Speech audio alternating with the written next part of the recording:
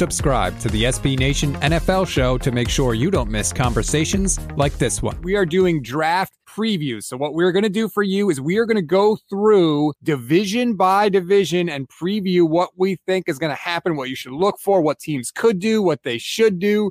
We are going to go through every division. This is going to be an extra long 2-part episode, RJ. Are you pumped for this?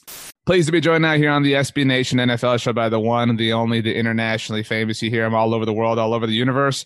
Perhaps the Falcon, perhaps the Winter Soldier. Either way, you can find him over at Windy City Gridiron, SB Nation's home for Chicago Bears coverage. You can follow him on Twitter at Robert K. Schmitz. It is the one and only Robert Schmitz. Robert, how goes it? It goes well. It's Friday. We are 6 days away from the draft, and I couldn't be more excited. The Bears hold the 20th overall pick. Prime candidate, I think, to trade up to 10 overall, where the Dallas Cowboys sit, which is a lot of interest there. But the Detroit Lions at 7 overall, the Minnesota Vikings at 14, and of course the Green Bay Packers, the worst team in the world, at 29 overall. Your first thoughts, just kind of going into the week, about what you want to see, what you hope to see, what you're scared to see, etc. So obviously, what I hope to see is Justin Fields or Trey Lance slide down the board. I'm sure you've done the mental math that I have, that it might help the Cowboys out to trade back to 20 and get like a future first-round pick, an extra third-round pick, but it takes a quarterback to do that. And as much as I'd love to talk myself into, oh, Miami's not going to take a quarterback, right, and why would Atlanta take a quarterback? And Detroit doesn't need a quarterback. I mean, come on. This is the NFL draft with four surefire first-rounders, 5 if you count Mac Jones, which you probably should. I mean, he is more than likely going to be a first-rounder, if not a top 10 pick. So we'll have to see when it comes to the Bears front. They are so far down the order. The goofy part about the NFC North is that there hasn't been much movement.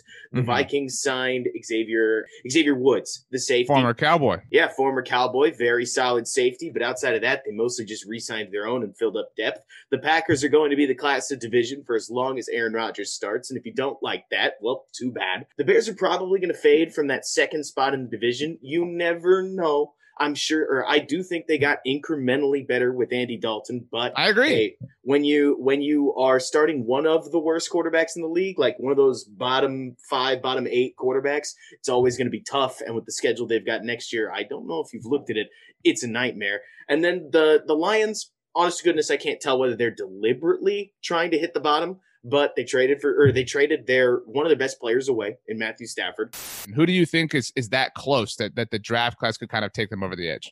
So given how many picks they like to stockpile, the answer is the Vikings until they finally have that hammer nail draft class. That, right. What was it, 2017 Saints draft class? Right. Like when they finally hit all of their marks and every pick starts to contribute at the way that Justin Jefferson did, the Vikings are going to be an extraordinarily fearsome team. I don't feel like it's fair to say the Packers because they have Aaron Rodgers. So they could probably draft nobody and be perfectly decent when it comes to football.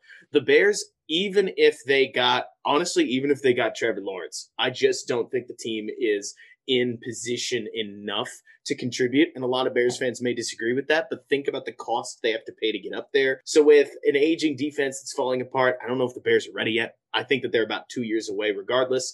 But what's your worst fear? Like the moment in Coach Carter where that one player is like, our deepest fear is not that we are inadequate. Like, this is your moment. Oh, yeah. Like that. The scary thing is here, you're asking a Bears fan. So the number one thing that I have to say every single time, biggest fear is that the Packers nail some late round draft picks and just stick around because they have had their time in the sun for so long with Aaron Rodgers and beat us twice a year quite handily, reminding us our place. It really is vicious.